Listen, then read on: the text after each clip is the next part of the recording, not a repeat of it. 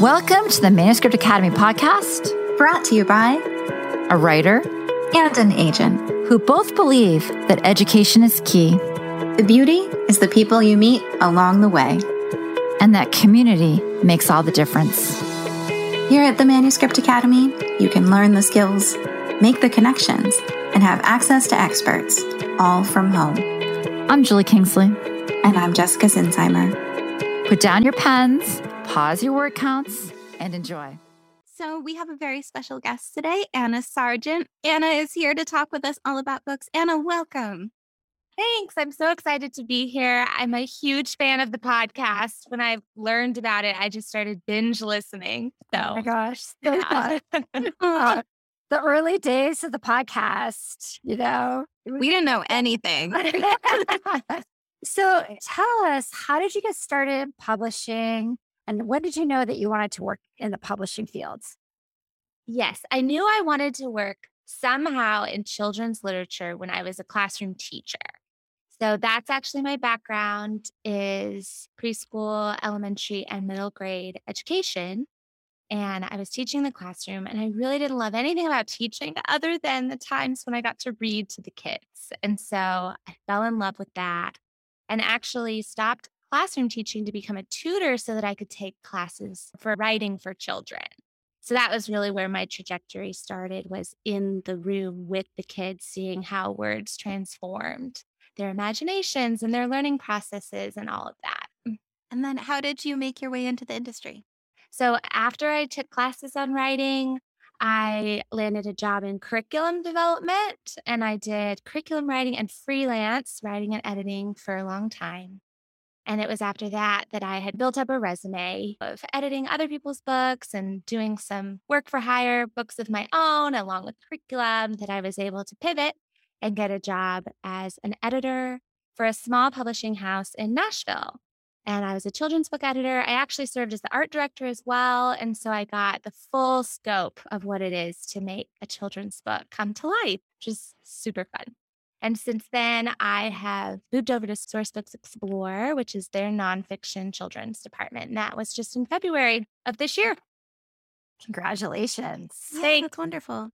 Yes, it's been fun, a lot of fun. So I can still work from Nashville with that job, which is, not necessarily industry standard yet. I know certain publishing houses are having more jobs be remote, but Sourcebooks has, at least in this department, I can work from a different city because Sourcebooks is outside Chicago.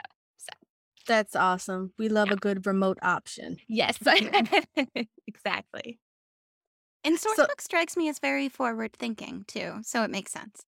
Yes. The growth mindset is top of mind for everyone in leadership, just constantly thinking through, okay, instead of saying, no, it hasn't worked before, asking instead the question, how might it work?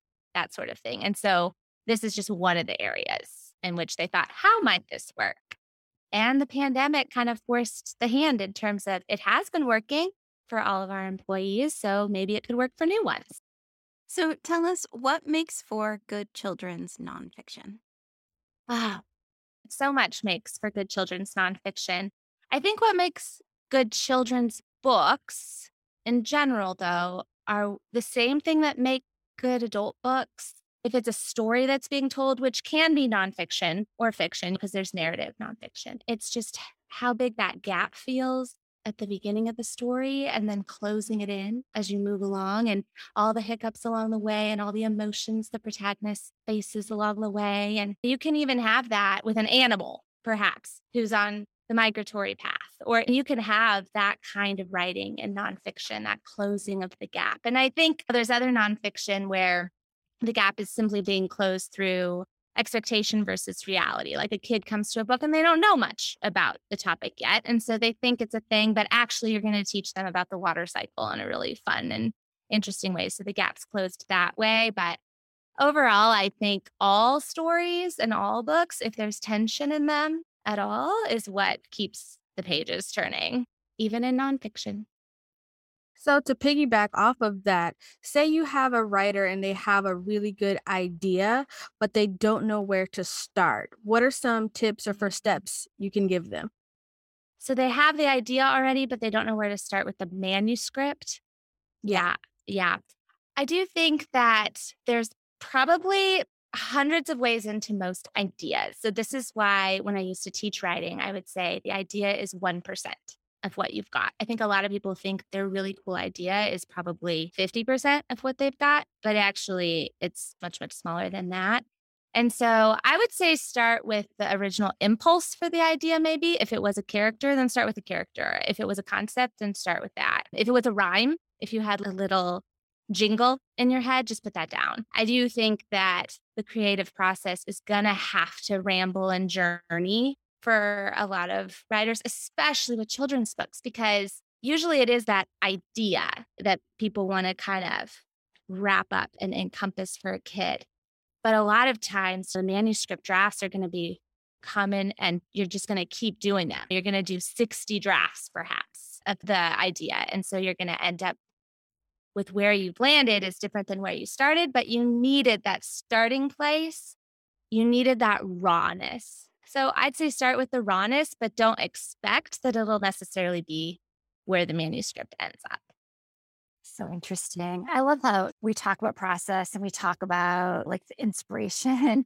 And then a lot of writers think that the inspiration is like, wow, I have it. It's here. I'm going to put it on a plate. I'm going to give it to you. But then it's just such a bigger process than most people really understand. And so I think that puts you in such an interesting way. Now that I also know that you're a teacher, me too. We'd have to talk about that for a drink someday if I ever moved to Nashville. But tell us about your experience being both a writer, a teacher, and an editor. And what does your experience of each side of the desk say to each other? So I think I mentioned that I fell in love with children's books in the classroom and started learning the writing process first. So I started as a writer.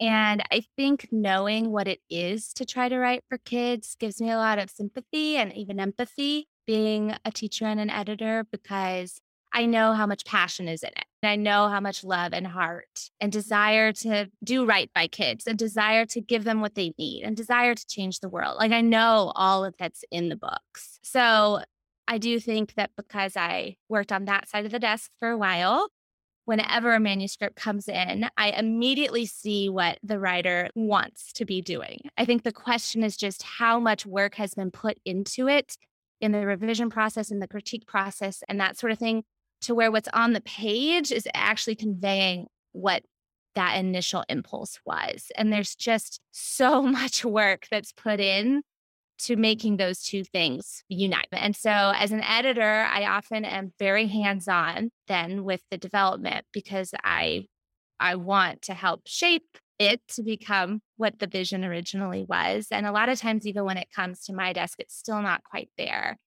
So very hands-on editor because I was a writer, very empathetic. I also think now that I'm in the industry, I do understand that rejections don't mean that your writing is quote unquote bad. I know I always heard that, but I didn't really get it. And I think I get now what that means. It means that it's not resonating on a soul level with the editor, if we want to describe it that way. Because an editor has to give 12 to 18 months to the project. They can't just intellectually assent to, this is a good idea and this is a well-executed manuscript. It actually has to go past that. And I think I would say that I've learned that now. And so as a writer, I just have to be easier on myself. If someone doesn't want to print what I wrote, it's not because I'm not a good writer. Well, I think it's so interesting if you think about nonfiction and you think about the classroom and curriculum and the uproar that is that right now, which we don't need to go into. But I do think teachers' best tools are nonfiction books, the classroom. And if you can have a concept and you can create a center and kids love nonfiction, and if you create something where they're going to activate their own learning and start creating that base knowledge, that it's almost like a learning trap. And I've never really thought of that, but I think that's what Sourcebooks does so well. They're like, I'm going to teach you about stars. And if you can almost see that book throbbing over in the corner, it's so incredibly important because a textbook, while good, is never going to do what a book does. Oh, yes. As an editor, the books I'm looking to acquire are the ones I call it uniting the head and the heart as closely as possible. where the emotions and the intellect are so interwoven through the book. Like you can see that inside the child that's happening, that they're like super compelled by it, whether it's because it's funny, whether it's making them sad, whether it's making them intrigued, whatever that might be.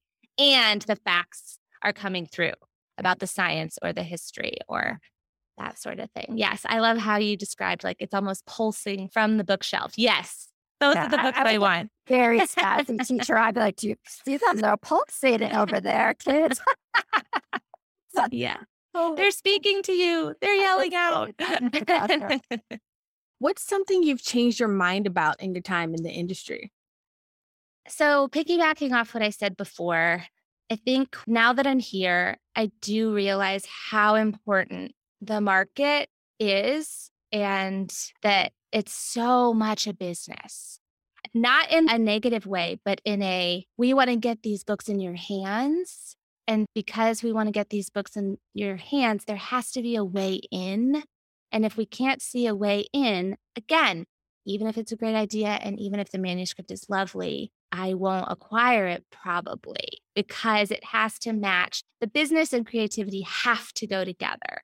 And coming from a writing or curriculum development, book development background, being on that side of the desk, I was like, well, if I could just get that one sentence more perfect or that sort of thing, then they'll take it. And it's like, that probably isn't the thing.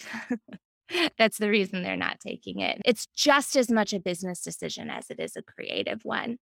And in the beginning, because I've only been in book publishing a few years, I was like really disturbed by that. And now I understand better. It's not something that's disturbing because those types of books that are printed, they might not get into that many people's hands. And what we want to do, Sourcebooks' motto is books change lives. That's what we want. We want books out there that are changing lives. So if there's a place in the market for it, awesome, let's run with it. But that always does have to play into the decision making. I think that's really good for writers to hear, mainly because a lot of times they take rejection so personally. And because they take it so personally, their thought always goes to, I'm a horrible writer. My book keeps getting passed on. I'm not getting as many full requests.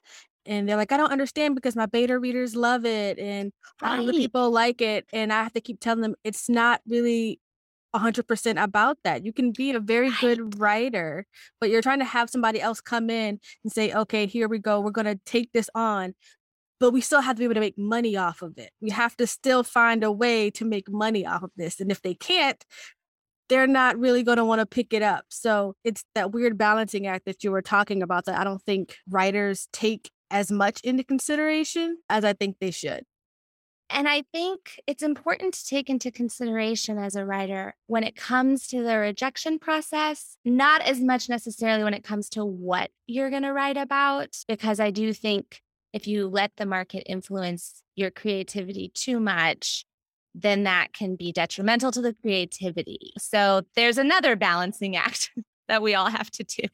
In a sense, it's good it's not that it's the small details that make a rejection, though. People always think it's that one comma they put in slightly the wrong place that's really going to do it, and I frankly never even noticed stuff like that. So at least we don't feel like we have to be perfect in that way. Oh, yeah. A lot of that gets done further down the line. It's good to have a polished manuscript, but it's not the top priority for when I'm reviewing manuscripts anyway. A bunch of writers are sighing right now. It's amazing. So twist a little bit to something totally new. Can you tell us your experience about the Austin Film Festival? Yes. So I lived in Austin for 14 years. And so I got connected to different communities there. And one of them was with a woman on the board of the film festival. And so I got to go and attend all the writing classes just as part of being her friend, essentially. And what I noticed in conversations about screenwriting is how similar they are to conversations about picture book writing. Because what you're doing is you're laying out a blueprint for the images that are going to come.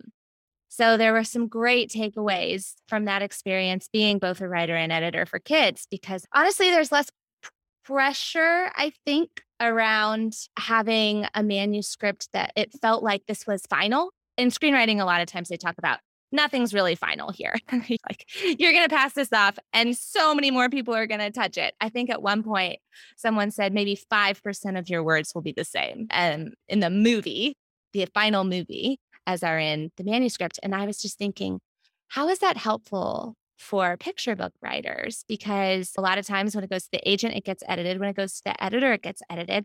Even the illustration process, once the illustrations are laid out, it's like, actually, this description would be better than that one. Or we can even take out that whole description you used with words because it's in the imagery. So just this idea that picture book writing is actually very collaborative when you look at the whole project overall. And so that was fun to kind of notice. And then I also 1 year participated in the festival. I wrote a fiction podcast with a couple of friends and we made it to like the second to final round. So we got to do all of the insider stuff. That was just a lot of fun. It's fun to be around creatives. It's fun to be around super smart, interesting people who just have ideas flying everywhere. But yeah, that's been my experience. Hold on. You wrote a fiction podcast? Tell us more about this fiction podcast. Yeah. So it was a murder mystery, kind of YA, but it was a downer. And the truth is, we never made it. We only just wrote what was necessary for the competition, which wasn't even a full series. It was like the first 3 or 4 episodes with the synopsis and an outline and all of that. But yeah, people review it. You get to meet with folks who are in podcasting and talk about your project, pitch your project to see if they'd want to buy it. Like, that kind of stuff. The film festival is actually really great for screenwriters of all stripes and fiction podcast writers. I feel like you're put here today, so I can be like, that's right. I taught screenwriting and I would always use picture books because the tension in a picture book has to be so clear no matter what. I feel like the secret sauce that's often missing is like what makes a kid lean closer to the reader or makes that page. And I think that's what television does. And that's why they're an interesting duo.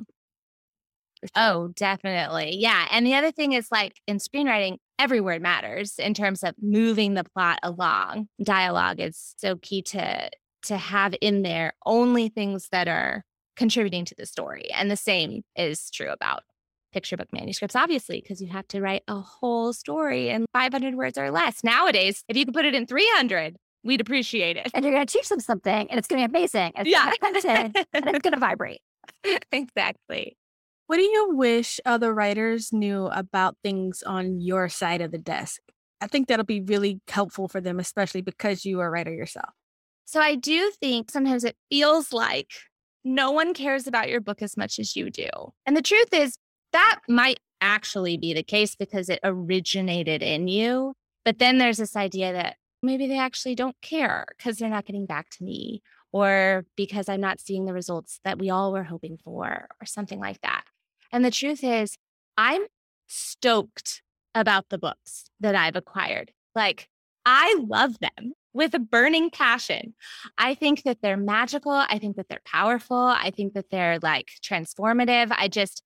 I get so excited about a book that really sings. And so if the communication isn't flowing or if the success isn't there, it isn't because at least your editor and most likely your agent and honestly your illustrator, and you could just keep going down the line. They all love the book too, like a lot. Because we're not in this job for the money. They all say that. We all know that. We're not in this job for the easy hours. Everyone knows that. Like, we're in this job because of how much what you're doing as a writer changes lives, like really impacts either kids or teens or whoever you're writing for. And we just want to be your advocate and as much of an encourager in that as possible, even if sometimes we fail at that. What do you think would be really good for writers to know isn't as scary or hopeless as they may think it is? Because I know if they're feeling already, oh my God, nobody cares about my story, especially if they are getting rejections, what do they need to know that may help them move forward? Yeah, I think something to keep in mind is no's aren't and rejections aren't broad. I think we interpret them as broad, even end up applying them to like our own personhood. Oh, that book is bad, which means my writing is bad, which means I'm a bad person. We can think of them as extremely broad when in fact, most rejections are extremely specific. They're extremely like, oh, I actually like this person's tone or their pacing or their voice, but this concept is already in my list, or this book has been done a lot, so I'm not going to take a risk on doing another. Like, the interpretation doesn't match the reality, I think, which is that it's a specific rejection of that one thing that honestly in 5 years, a bunch of people might want. So I just think keeping broad perspective on the industry and your work and continuing to just sharpen who you are as a creator. There is no industry without authors. I just want to be such an advocate of authors. Like, we have nothing unless you're doing the work and creating.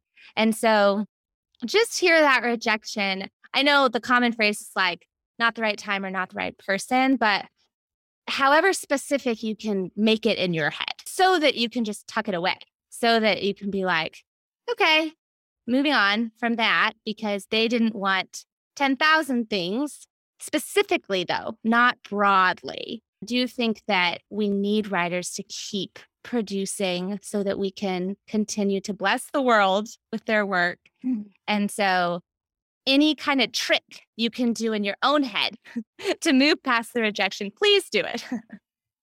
That's true. I've told writers before, especially when they're getting rejections, is that you may be writing into the future. Just because this one book hasn't been picked up, it doesn't mean that it won't. It could mean a million things. It might not be the time for it. And the next book you write will be the one that lands you the agent. So it's not wasted time and effort that you've put into doing this. So it's not a bad thing. I was watching YouTube and a writer has done this thing now with rejections where instead of making a goal of getting an agent, her goal is to get like 100 rejections. That's smart. Her goal is to actually get the rejections. It's a way to trick her mind into being okay with it because she's still reaching a goal. If that makes sense. Yes. See, that's a great trick. Yeah, I think that is such an interesting concept. I know it's an out there concept, but like, we're preparing children for a future that we don't even understand what the future is. And so in some ways, we're all in different levels of kind of awareness about what we think developmentally kids, but we don't even know what the realities or school is going to look like within 50 years. It could be something totally different.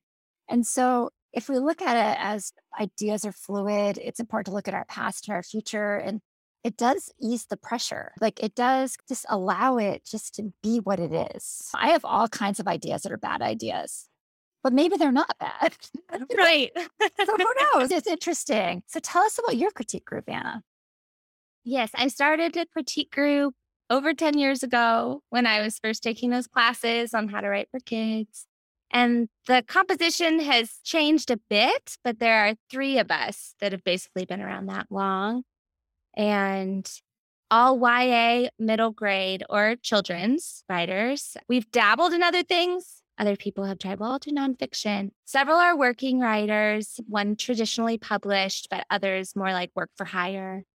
And some who are just hobbyists at writing. But I like having a broad spectrum of writers because critiquing YA fantasy is very different from critiquing middle grade adventure type. Oh my gosh, you must be so popular.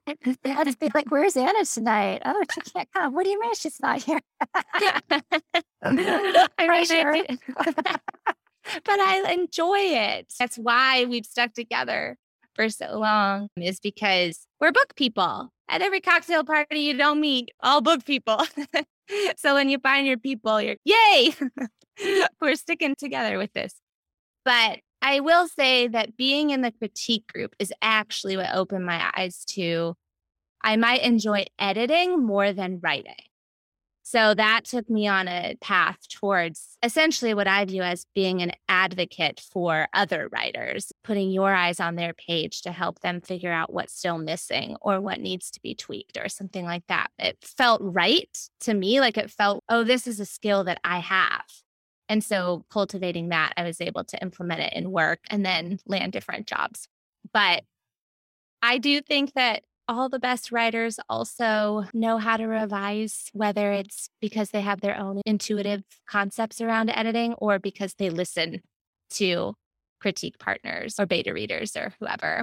And it's a humbling thing. I think my critique group was probably the first thing in life that really humbled me, because I honestly think I'm just a better person because I understand feedback and taking it and sitting in the pain of it and being like, oh, I'm not this genius wordsmith that I thought I was because I got A's in high school English, I mean, it's been a very sharpening, transformative experience. I don't know the right words to use, but not just as a person who does words for a living, but also just as a person. Could you talk with us about the literary scene in Nashville? I can, because I, again, have been pretty COVID cautious. So there is an SCBWI region here that's pretty active. Unfortunately, by the time I said, here I am, they had already planned all their faculty for this year's conference. But I know that lots of people came. And there's indie booksellers here, so I have been to those, and lots of events. People do love books here. I will say they also love their country music here because that's the thing most people think of Nashville, and rightfully so, because the talent here is top notch. If you go down to Broadway and listen to these cover bands, it's like, I bet you these people are on records, in the background or something. They're definitely working musicians here because the music quality is really great. All I had known was it was the bachelorette capital of the country. So you see that too. Definitely. isn't there some kind of vehicle where everyone's riding a bike around a bar? Yes, there's those. And then there's the tractors where it's not a real tractor, obviously, because it's not turning up the asphalt, but it looks like a tractor, like a John Deere tractor. And you just see them. And there's a driver, and then there's all the bridal parties just woo, riding in the back of it down the street. That's so good times. That's so weird, but I love it. Tell us about aha moment when everything came together.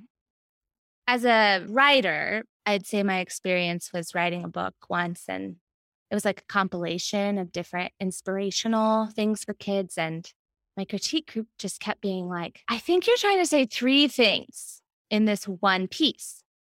And I was like, yeah, but all those 3 things are important. And then I realized, oh, I'm saying 3 different things, not one thing that 3 things can circle around.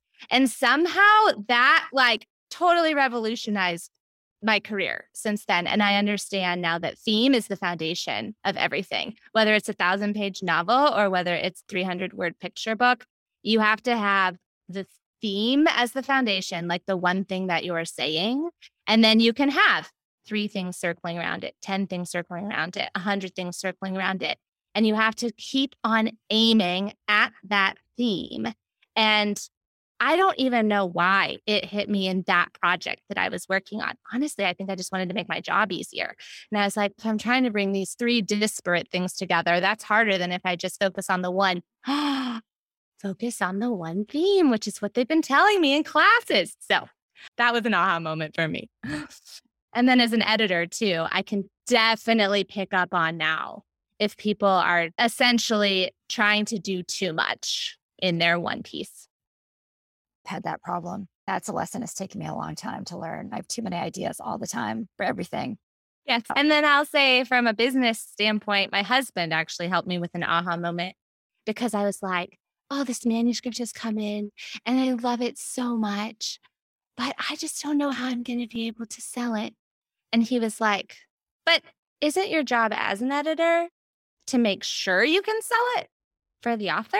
And this circles back to what I said about 30 minutes ago, which was, oh, it really does have to have both. And I really had to grieve that, but then I had to understand it. And that was definitely an aha moment of, to do right by this work, I need to find a way that it will get into people's hands, and I need to help it be the best craft it can be. But I really have to marry those 2 things to do my job right. Can you tell us about Bridge to Terabithia and how it changed your life? Yes.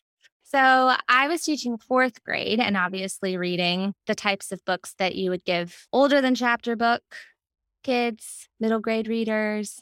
And I read Bridge to Terabithia and I just cried because I hadn't read it as a child. Somehow I had missed reading it when I was a kid. So only encountered it as an adult.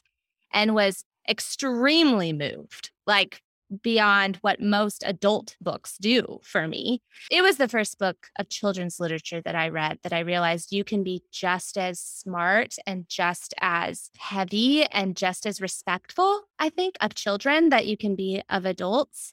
If children can handle this in literature, I'd love to be part of what children can handle in literature. Like, I was just really compelled by the author's vision, really, for what she could offer kids, which is a safe place to process hard things. And so I was just really moved by, oh, this is what I want to do with my life after reading that book.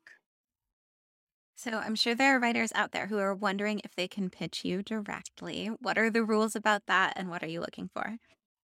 Yes, at Sourcebooks, we do have the general rule that we take from agented authors. And then in the Explore, which is the nonfiction space, if you're an expert in your field, then we can receive a pitch directly from you. So whatever that field of study might be, if you're looking to write nonfiction for children in that area, then feel free to email us directly. And my email is anna.sargeant, last name, @sourcebooks.com. Where can they find your submission guidelines? Yes, on the Sourcebooks website, you'll be able to find my description of what I'm looking for, like an editor one-pager, and the rest of our team. There's a couple other editors even on the Nonfiction Explore team. And we do obviously have children's fiction. It's called Jabberwocky, which is such a cute name. We have an adult fiction line. I mean, Sourcebooks is publishing in every space. Awesome. Do you have any upcoming Oh. projects like fiction podcasts you're working on? Oh, personal projects? I think I'll get back to that after a few more months here at Sourcebooks. I'm trying to still figure out a lot of the processes and procedures, just like working in the company as well as doing the job of editor. But I can feel that it'll come on again. What are your favorite podcasts? Hidden Brain, honestly, is like my favorite podcast because it's the stories you haven't heard, the psychology of the human mind. I can get really excited about that type of stuff. Chris, thank you so much. This was lovely. Thank you. Appreciate your insight. Thank you. Yes, it was so fun. Go writers, go authors. We need you and love you. We are so glad that you joined us. And as always, we appreciate your feedback. Just head on over to the iTunes store and let us know what you think. It not only helps us make this podcast be the best it can be, but it also affects our ratings within the iTunes platform. We'd love to hear from you. If you're feeling brave and want to submit your page for our First Pages podcast, you can send it to academy@manuscriptwishlist.com with First Pages podcast in the subject line. We'd also just love to hear from you. And if you'd like to learn more about the Manuscript Academy and everything we have to offer, just jump on over to manuscriptacademy.com.